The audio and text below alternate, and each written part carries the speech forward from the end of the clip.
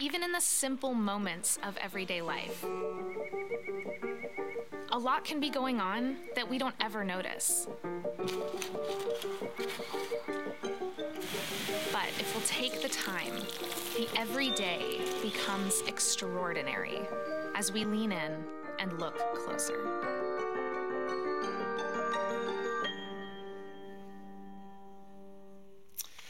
Well, good morning, Sleep In service. It's good to see you guys here during the summer months. And if I haven't met you before, my name is Grant, one of the teaching pastors here. Glad that you're here. Been gone for the last couple of weeks. 2 weeks ago, we relocated our oldest son and his wife to Raleigh, North Carolina. Had an opportunity to go and experience the South, which was fantastic. And then last weekend, we actually had an opportunity. I got to hug my parents for the first time in a year and a half at Peace Arch Park. And that was really, really cool, too. So welcome to everybody that's here. I want to give a special welcome to everybody online. We actually have a growing group of people from Spokane, Washington, who tune in every single week. So welcome, Spokane. We're glad that you're here.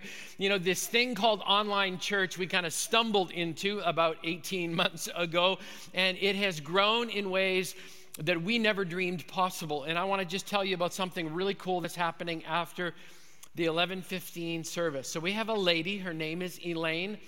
And she's been a part of CTK. She's been a part of our church, even though she goes to church in Missouri. Well, she wanted to be baptized in her church, so Elaine and her brother Michael drove all the way from Missouri to here. And after this 11:15 service, we're going to get to baptize Elaine, and we are super excited about that. I just think God is doing incredibly good things. What an honor to be able to be a part of that story. That's so good. I also want to let you know we're dropping a new podcast this week. It's called Continuing the Conversation. And pastoring in the 21st century has been a very, very interesting proposition, especially in the last 18 months. So Laurel and I pulled together two very familiar people to you, Pastor Bob Marvel from Cornwall Church, Pastor Paul Peterson from Bellingham Covenant and Hillcrest previous to that. Join us for a conversation. It's very raw, it's very unfiltered, and it's incredibly encouraging. And so I hope you'll get an opportunity to listen to that as well this coming week. So if you got a Bible with you, we're going to be in Matthew chapter 25 this weekend as we continue our series called Look Closer. And Jesus needs us to look closer at what we're going to look at today, so much so he actually shares the same content twice in two different ways. Two different stories at two different times, but with the same principles and the same lessons. Anytime Jesus says something twice, we need to pay attention. So my hope is that our heart, our eyes, and our ears will be completely open today. The first time Jesus shares this particular parable, this particular story, he's in Jericho, and the location actually matters. Right after a little man comes to Jesus, and I'm not sure if it's politically correct to call him a little man anymore, but Zacchaeus was a little man. After he comes to Jesus and then goes broke, making his broken life right again, Jesus tells a story. The timing and the location matter because Jesus is in Jericho. He's 15 miles away, not from Jerusalem. No, look closer. Jesus is 15 miles away from betrayal and abandonment and torture and death. 15 miles away from taking the worst of me and you on his perfect sinful soul so that you and I could actually experience forgiveness and live a life that matters. And that matters. And he tells a story to drive that truth home. The truth that you can be forgiven, that you can live a life of purpose, that God's going to put something in your hand that you can leverage for the kingdom. That theme matters so much, Jesus actually tells the same content again, second time. First time in Jericho, second time in Jerusalem. Now he's actually in the place where he's going to be falsely accused and tried and betrayed and abandoned and crucified and buried. Jesus has actually arrived on the spot where he's going to give his life, and we find him right before the story sitting alone in the Mount of Olives. If you've traveled with me to Israel, you've been on that spot. When you sit in the Mount of Olives, you can actually see, you have a vista viewpoint of the entire city of Jerusalem, and one visual element will stand out to you as you overlook the city. It's graves. Small white boxes full of bones called ossuaries. It's death as far as the eye can see, but where Jesus would have been sitting above all of the funeral crypts and tombs was the temple, the house of God. Don't you love the fact that the house of God always sits above death? That's just good news for all of us today. So Jesus is deep in thought, thinking about what's about to come, and his disciples interrupt him. Hey, Jesus, can we talk about the end of the world? What a great topic to bring into that moment, right? Yeah, sure, guys. Okay, let's talk about the end of the world. And then Jesus launches into a conversation in Matthew 24 and 25 that you should read. Personal rant. Instead of watching YouTube videos about the end of the world, you should read what Jesus says about the end times, because what Jesus says matters more than anything you can watch on YouTube. Can anyone tell how tired I am of YouTube theology? Can I get an amen from the 11:15 sleep-in service? Thank you. Read your Bible, all right? Jesus starts off by saying nobody knows the time or the hour of the end, which means nobody can figure out the time or the hour when the end is coming. So don't waste your time trying to figure something out that you can't figure out. Amen. 7 people. All right, thank you. I appreciate it. Jesus says that's a mystery, and then he launches into 3 stories. And we just happen to have about 3 weeks left in the series, so I'm going to preach them out of order on purpose, with one possible exception. Laurel and I and another couple from the church are going to go to Belize on August the 23rd to see the restoration home that you have invested so deeply in. We're going there to gain a deeper understanding of the evil of human trafficking. And when we return, we may have to preempt this series for 1 week, because I might have a few things to say about the beautiful gift you've given us, because as a church, we decided that as far as it depends on us, that if God could do something to shatter the evil of human trafficking, that we were gonna stand up and do something about it, that we were gonna make an eternal investment. So we may have to come back and talk about that.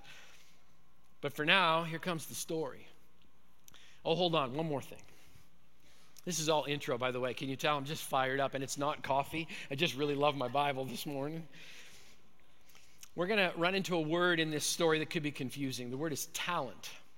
In our context, talent is something you do that's kind of cool and makes you special, right? Like juggling, breakdancing, solving a Rubik's Cube behind your back, yo-yo tricks, playing an accordion, painting, making one eye go crossed, balancing Excel spreadsheets. Whatever your talent is just something that kind of sets you apart. The word talent in this story, in the version I'm going to read to you, is not that kind of talent. This talent was a monetary weight that could be measured in gold or silver, okay? And there's so many different ways to calculate it. If you go to Google and say, how much is a talent, you're going to get a different answer every single time. So I'm going to put it to you this way. A talent in this story and context was a sum of money, and it was a lot. It was not an insignificant amount, okay?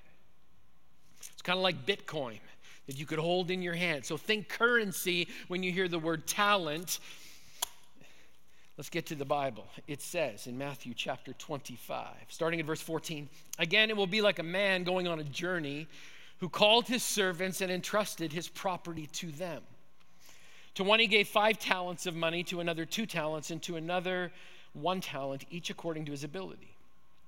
Then he went on his journey. The man who had received the 5 talents went at once and put his money to work and gained 5 more. So also the one with 2 talents gained 2 more. But the man who had received the 1 talent went off, dug a hole in the ground, and hid his master's money. After a long time, the master of those servants returned and settled accounts with them. The man who had received the 5 talents brought the other 5. Master, he said, you entrusted me with 5 talents, you have gained 5 more. His master replied, well done, good and faithful servant. You've been faithful with a few things. I will put you in charge of many things. Come and share your master's happiness. The man with the 2 talents also came. Master, he said, you entrusted me with 2 talents. You have gained 2 more. His master replied, well done, good and faithful servant. You've been faithful with a few things. I will put you in charge of many things. Come and share your master's happiness. Then the man who had received the 1 talent came. Master, he said, I knew that you are a hard man, harvesting where you have not sown and gathering where you have not scattered seed. So I was afraid and went out and hid your talent in the ground. See, here's what belongs to you. His master replied, you wicked, lazy servant. Let me say that again. You wicked, lazy servant. So you knew that I harvest where I have not sown and gather where I have not scattered seed. Well, then you should have put my money on deposit with the bankers so that when I returned, I would have received it back with interest. Take the talent from him and give it to the one who has the 10 talents. For everyone who has will be given more, and he will have an abundance. Whoever does not have even what he has will be taken from him.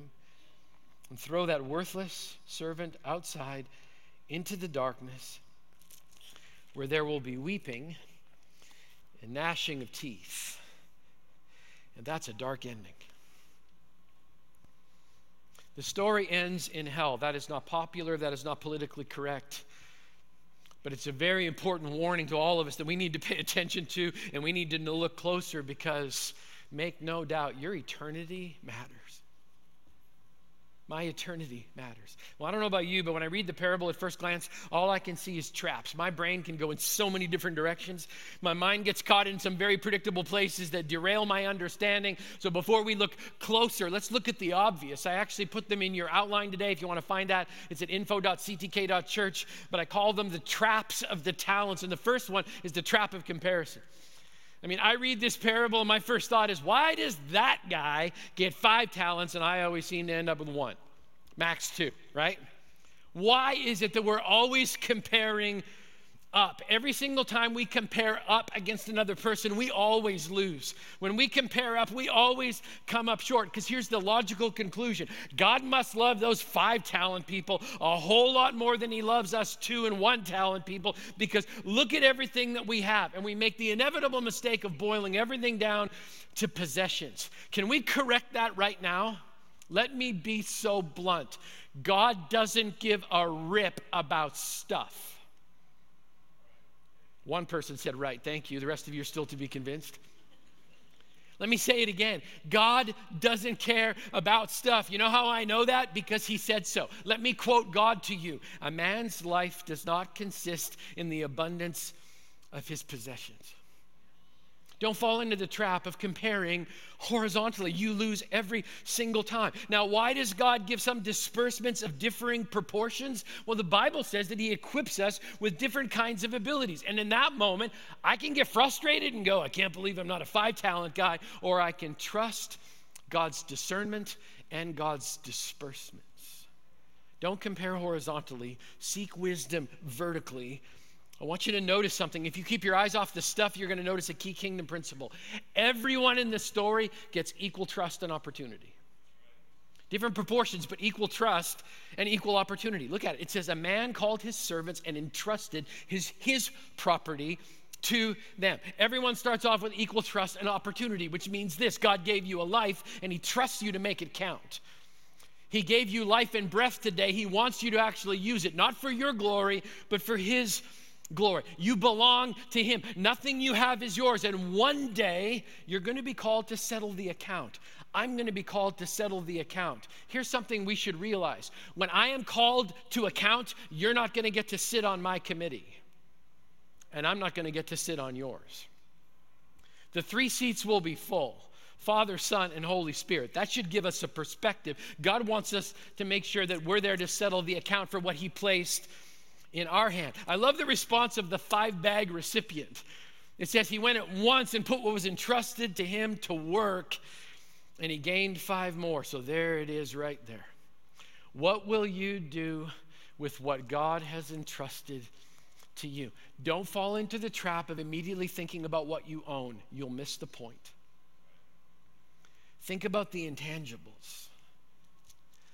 What has God created in you that you could invest in his kingdom? How can you use your story? And can I say something from experience? It doesn't matter if your story is broken or whole, God can use it. How can you use your spiritual gifts, your leadership, your teaching, your hospitality for God's kingdom? Don't fall into the trap of comparison. Secondly, second trap is the trap of misinformation. The story then shifts to the responses, and I love them. The master comes back. He settles accounts. First one brings the following report. Master, you entrusted me with 5 talents. I gained 5 more. Listen to the response. Well done, good and faithful servant. You've been faithful with a few things. I'll put you in charge of many things. Come and share your master's happiness. That's incredible. What do so many of us expect? That's all you got? 5 more? Really? You should have at least been able to pull off 7. Come on, people, let's go. But that's not the response. It's joy. And that's the response twice for the one with 5 and the one with 2. God actually gets excited. Thank you for taking what I gave you. Thank you for leveraging that for my kingdom. Come and share your master's happiness, not your master's critique, your master's happiness. Now let's look at the other side of the coin. Listen to the response of the one who shows up with 1 talent and nothing else. Master, he said, I know that you're a hard man, harvesting what you have not sown and gathering what you have not scattered seed. So I was afraid and hid your talent in the ground. See, here's what belongs to you. In fact, God, it's really kind of cool. There's even some bonus dirt on it. Like it's good. I didn't know exactly what to do, so I just dug a hole and I buried it. But at least I brought you back exactly what you put in my hand. What a tragic response. You know, I find this so interesting when I look closer at this. This servant thinks he knows his king, but he doesn't at all. He formed his opinion based on bad information. His wrong information caused a wrong conclusion. Let me tell you how this hits with me. I grew up believing that God was either sad or mad with me all the time. Sad or mad. This was his posture towards me. Crossed arms, furrowed brow, and a slow shaking of the head. Come on, Fishbook, get it together. Where did I get that from? I got it from the picture that you get from a really angry God in the Old Testament. Here was the problem. I just stopped there, and I made a wrong assumption about God. I stopped there and I neglected a correct and balanced view, because if you continue to read throughout Old Testament and New Testament, you will begin to understand something about God. Is God a God of justice? Absolutely. He's also a God of joy. Does the anger of God burn against sin? Absolutely. But does the joy of God explode when a sinner repents and comes home? Absolutely. It's justice and joy. It's love and it's passion. Here's an interesting thought. The servant sees his master as this tough taskmaster who harvests where he did not sow and gathered where he did not scatter seed. He sees his master as someone who takes what is not his to take. But he saw it wrong. Here's an interesting thought. There was an Old Testament practice that we actually still do today. Farmers in the Old Testament were challenged to leave the edges of their crops for people who had no food. And then they were invited to come, and they did something called gleaning. We still do that today. In fact, our farm has this group led by Ann Campbell that goes out and gleans extra fruit and vegetables, and we bring it to the farm, and then we give it all away to people who have a need. This servant assumed that the master was keeping what he gathered from the edges and harvested from other people's fields. He was assuming he was keeping it for himself. What if his opinion of his master was completely wrong? What if the master was actually doing that so that he could give it to the poor and the hungry? Does that change your view of the master in the story? God is not unjust. God is not unfeeling. God is not unfair. So what's the key kingdom principle? It's here. It's knowing the truth of your master's character and his posture towards you is essential. God is both just, but he's also generous and joyful. You know how I know that? Look at the first 2 responses. Well done. Good, faithful servant. Come and share your master's happiness. How many of us in the room just need to change our view of God because we've had it wrong maybe our whole life? Let's keep going. Here's another trap. It's the trap of fear.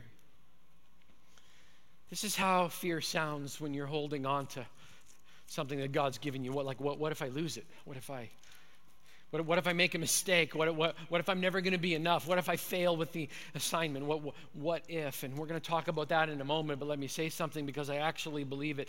When it comes to the entrustment of God, it's better to have tried and failed than to have not tried at all.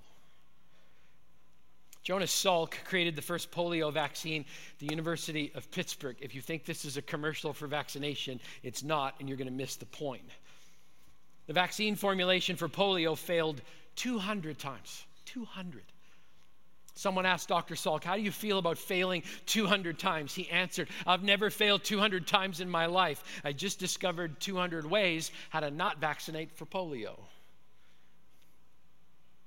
Once again, it's not about vaccination. It's a commentary on the power of resiliency and risk and using everything that God has given you for his glory, even if it looks like it's a failure in the eyes of the world. Has anyone else noticed that success in the eyes of God can often look like failure in the eyes of the world? I actually think it's just God seeing his child learning how to grow and trust. I met John Hall in El Florido, Mexico. If you don't know what El Florido is Tijuana's garbage dump. And we went there to do some ministry, and I met John. John shared his life story with me, and there was a time John was one of the most successful medical sales insurance people in the entire state of Michigan. He had a humongous house. He told me, he goes, I had a 7-car garage and a different vehicle in every, he goes, drove a different car to work every day of the week because I could. And when I met John, he was sleeping on the floor of a double-wide trailer in El Florido, Mexico, hosting high school students who were coming to try and make a difference. John said, so many of my friends thought I was nuts to come here. John sold everything he had to go to work for the Center for Student Missions.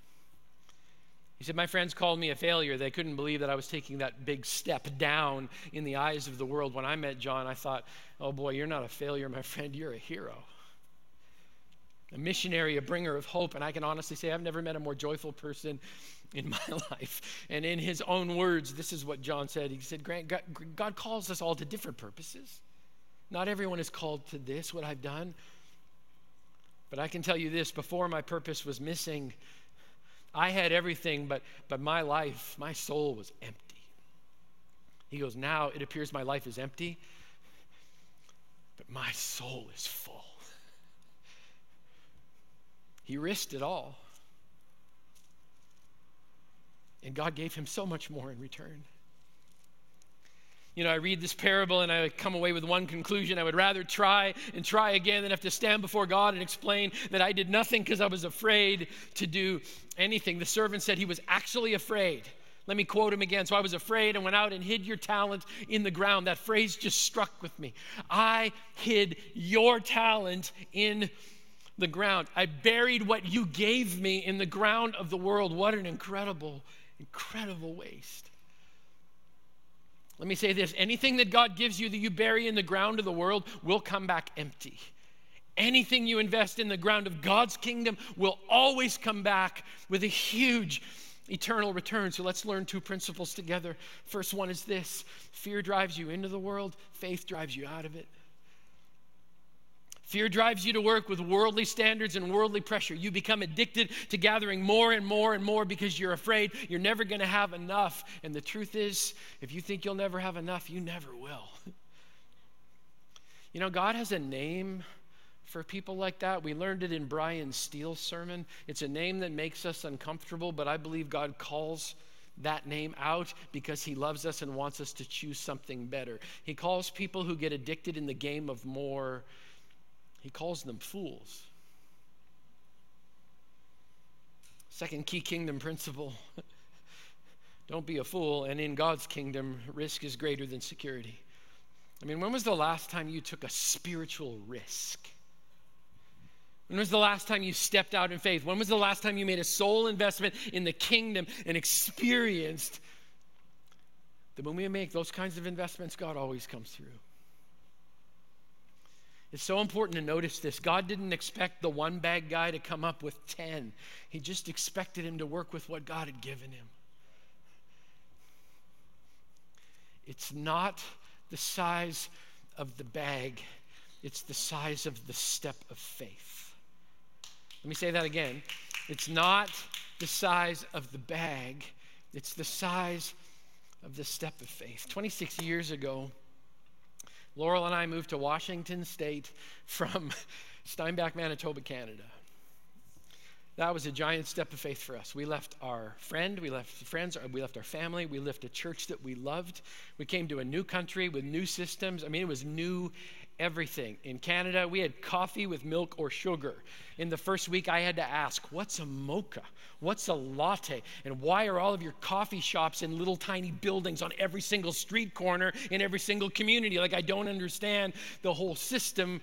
We left so many things, and we arrived here, new people, new church, and a new baby. And some people would say, why did you do that? Because God put a mission in our hand.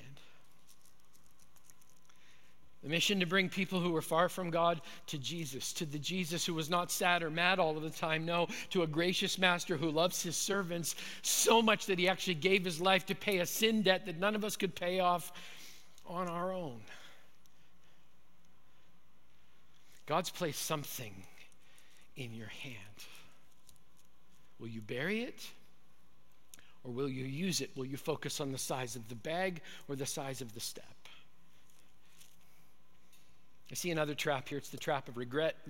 The first two servants, they take their master's property, equal trust and opportunity, and they end up with no regrets. The final servant ends up with nothing but regret.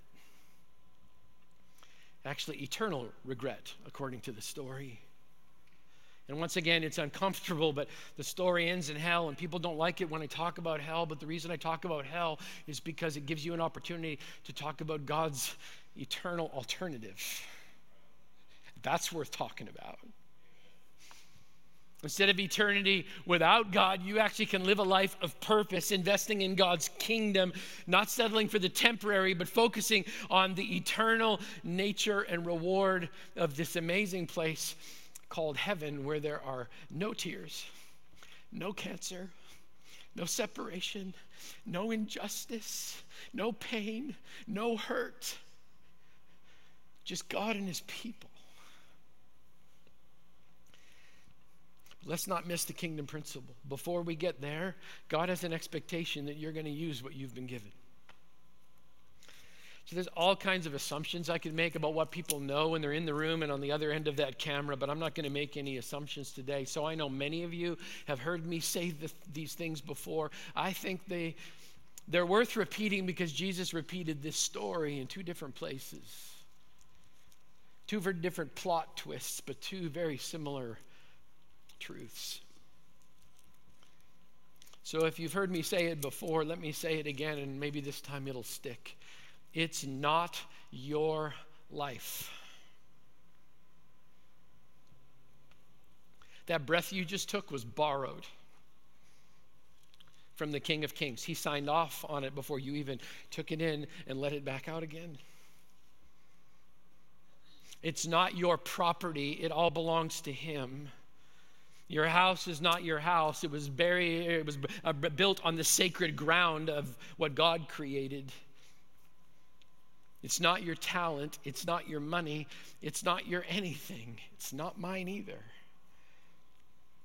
It's a temporary trust because we are all accountable stewards who've been given the greatest gift of all, a relationship with Jesus, to share and multiply that with other people for the glory of the King so they don't get stuck in the temporary and can spend the rest of eternity with him. So let's just get right. Let's get right down to it today. What has God put in your hand? Please don't make the mistake of starting to list off all the things that you own. They're not yours. Look closer. Can we go a little deeper today? What has God put in your hand? You know, the truth is, for some of you, you look at your hand and all you can see is a broken relationship. And you've defined yourself by that for so long. Boy, have I got news for you. God doesn't define you that way. You shouldn't define yourself that way either. And what if the God of heaven could take that bad memory and all of that pain of that broken relationship, and what if he could use that in the life of somebody else? And what if you could actually show them what it takes to be in a healthy relationship? I don't know about you, but I've got a God that just seems to have an incredible knack when it comes to redefining, reinventing, and renewing something that appears to be broken. For some of you, God has placed great resources. Have you ever considered investing them in the kingdom so that someone else can experience the same relationship with Jesus that you have? No, it's okay, Grant. I think I'm just going to go bury it in the ground. What a waste. For some of you, maybe you're like me, God placed in your hand an experience that brought you to a wrong picture of God. You could stay there and get stuck there a bit. What if you could spend the rest of your life telling stories to help people create a right picture of God?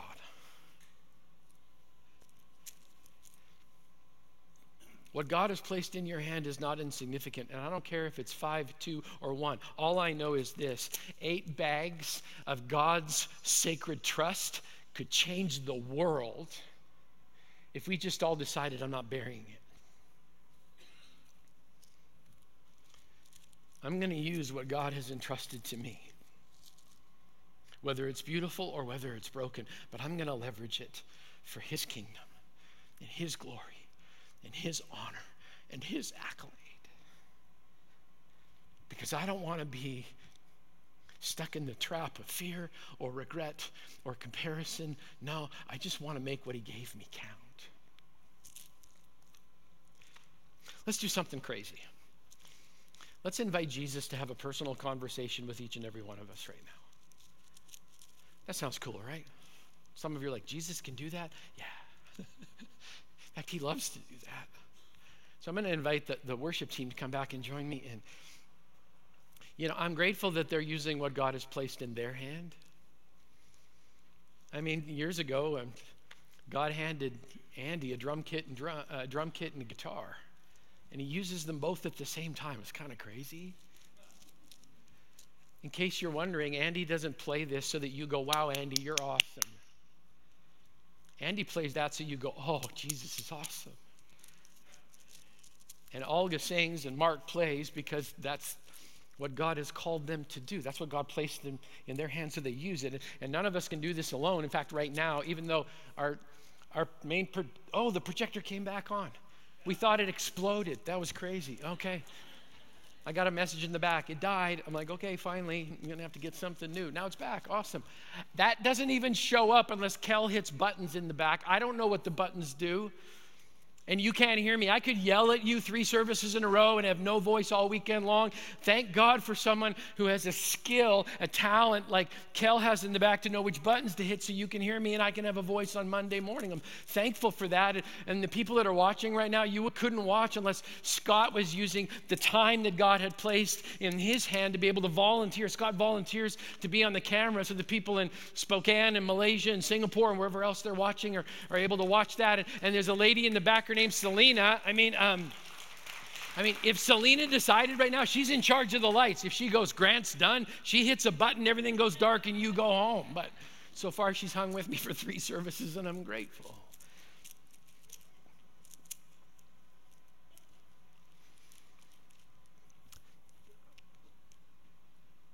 Didn't see this coming. This is off script. It doesn't matter. I've got a friend here today. His name's Norm. God put the gift of encouragement in his hand. And Norm is the most incredible person because he opens up that little bag and he's like, here, you have some encouragement, and you have some encouragement, you have some encouragement. He keeps telling me, Grant, dream bigger than you've ever dreamed before. Like, come on, let's dream about the possibilities. God's this big. And I'm so grateful that he didn't bury it and keep it to himself. Worship team, I'm waiting for you. I hear a door clicking. That's awesome. I went a little faster this service, so I probably caught them off guard. There they come. Awesome. That's fantastic. That's incredible. There they are. There it goes. Awesome. That's great. They never know how long or short I'm going to go, so they're backstage like, I think he's done. I don't know for sure. So, I'm wondering if you do something with me. Would you be willing to just hold your hand out right now? Just hold it right in front of you. It's okay. And I'm actually going to ask you to enter into a moment of prayer. And if you've never asked the question before, I would love for you to think a little deeper and look a little closer and just ask Jesus the question in a moment. God, what have you put in my hand? We'll get to how you're going to use it in just a minute, but what's in your hand? Don't think about the obvious. It's so easy to just put stuff there. You are more than your stuff. So what's in your hand? Like I talked about, some of you have relationships. And God wants you to use the broken ones and the whole ones to help other people find wholeness in relationship. For some of you, God put an experience there. Maybe it was years ago.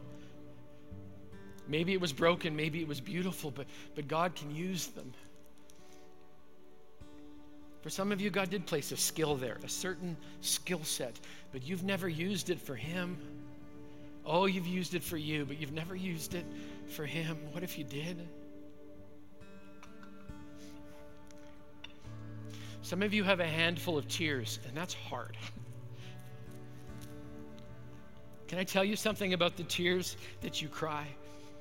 They're so precious to God. The Bible says He collects them and keeps them close to His heart. What if the tears could water the ground of someone else's heartbreak and allow them to find the wholeness that you found in Jesus? Some of you have been given the talent of time, and you need to use it now more than ever. For some of you, it's the gift of being able to listen. For some of you, it's even learning the wisdom of your failures and being able to pass those on so other people don't waste their time making the same mistakes that you did. For some of you, you've been given an incredible trust, but you've never leveraged it for Him. Some of you have so much wisdom, but you've never, ever shared it. You just bury it.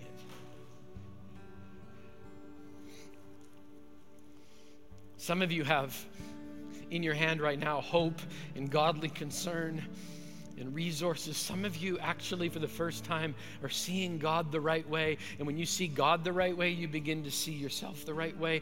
And I'll tell you what, if you could share with the rest of the family your authentic identity in Jesus and the gifts He's placed in you, oh, how rich we would be.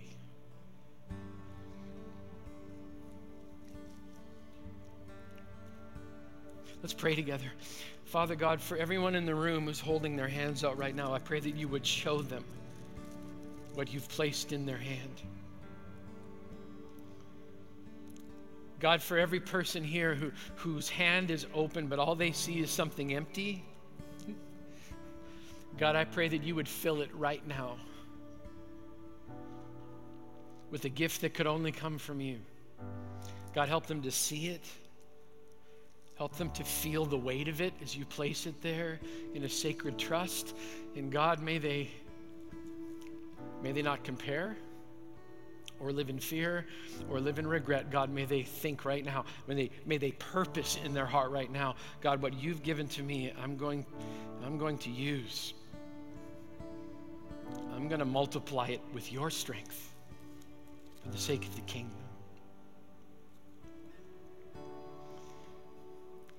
So whatever it is that God has given to you, I'd like to read you some song lyrics as we're in an attitude of prayer and everyone has their eyes closed, their head bowed, and their hand outstretched. I'd like to read you some song lyrics that, for me, in a moment when I felt God placed something in my hands, it changed the direction of my life forever.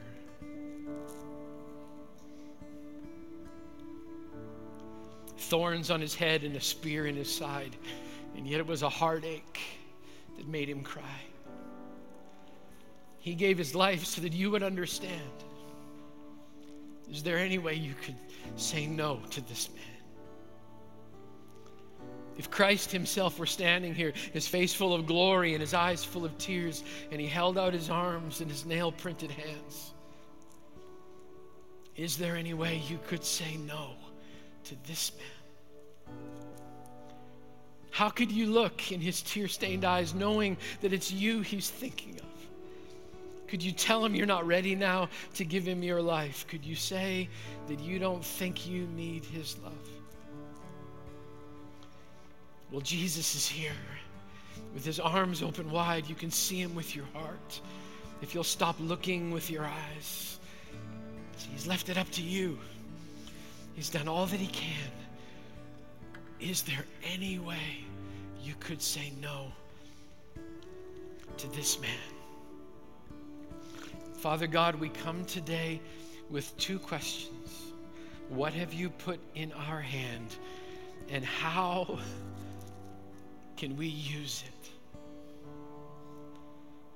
for your kingdom and your glory? God, we rebuke the enemy of fear. We reject the enemy of regret. We simply refuse to compare. And instead we ask, God, help us be humble servants who make the most of your sacred trust so that one day we can hear, well done, well done. Come and share your master's happiness. And we pray these things in the name of the Father, the Son, and the Holy Spirit, and all God's people said,